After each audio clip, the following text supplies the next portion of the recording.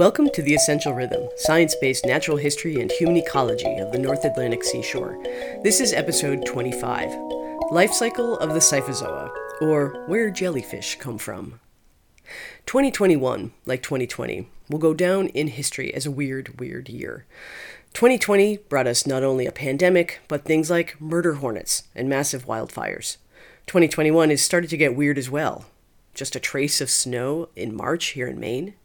And one seemingly anomalous animal occurrence has been an influx of lion's mane jellyfish in mid-March. Several sources, including my own eyes, have seen a bloom of lion's manes here in coastal waters at a time when the sea surface temperature was still in the high 30s to low 40s. Lion's mane jellyfish are, of course, not fish at all, but pelagic cnidarians in the class Scyphozoa. Being pelagic means they swim in the open ocean. And Cnidaria is a phylum, or large group of animals, that includes things like corals, jellyfish, hydroids, and anemones. The class, Scyphozoa, is a subgroup of cnidarians, and this is the group we mean when we say jellyfish. When we think of a jellyfish, most of us picture a round bell-shaped organism floating passively in the water with many tentacles hanging from the edge of the bell. Those tentacles are laced with cells called cnidae, which contain specialized spring-loaded capsules with barbed harpoons loaded with toxins. This is why many jellyfish can sting. They use their tentacles and these special cells to ensnare and subdue their prey. The tentacles surround the mouth, which is also the anus, and is the only opening into the gastrovascular cavity, where all of their digestion takes place. It's also where the gonads are found. And speaking of gonads, the thing we call a jellyfish is really only one phase of this creature's life, the adult phase, called the medusa. The medusa is the sexually mature form of the jellyfish, the one that will produce sperm or eggs for sexual reproduction. Jellyfish have a dimorphic life cycle, meaning a two-phase or two-form life cycle. They alternate between this medusa phase and an earlier polyp stage, and that's the part most people have never heard of.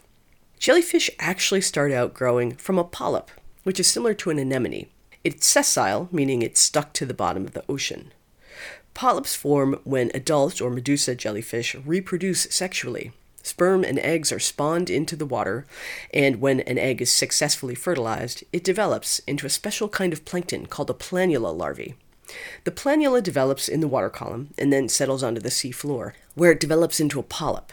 It feeds a lot and eventually starts reproducing asexually, meaning it makes more of itself by cloning itself. In the case of our jellyfish polyp, it undergoes a process called strobilation, where it elongates and grows layer after layer of tiny little jellyfish pancakes that stack up, the oldest on top and the youngest on the bottom, closest to the base of the polyp. Once the topmost little jellyfish pancake clone has developed enough, it breaks free and starts living as a tiny little free-swimming jellyfish known as an ephyra. As it grows, it matures into an adult medusa form, and the cycle starts over again.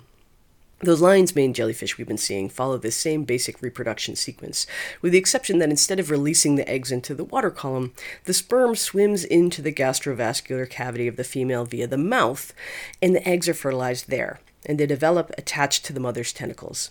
Only when the planula larvae are ready to settle are they released. The location of the polyp beds for many jellyfish is a mystery.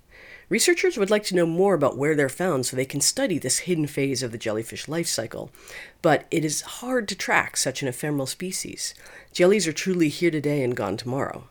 Like the lion's manes that have been reported this spring, already they seem to have disappeared, and we just have to wait to see the next thing that 2021 has in store for us. This has been episode 25 of The Essential Rhythm, written and produced by me, Sarah O'Malley. Check out a recent video I took of lion's mane jellyfish on our Instagram. Search @The Essential Rhythm.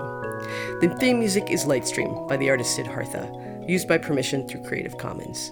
Thanks for listening, and join us next week.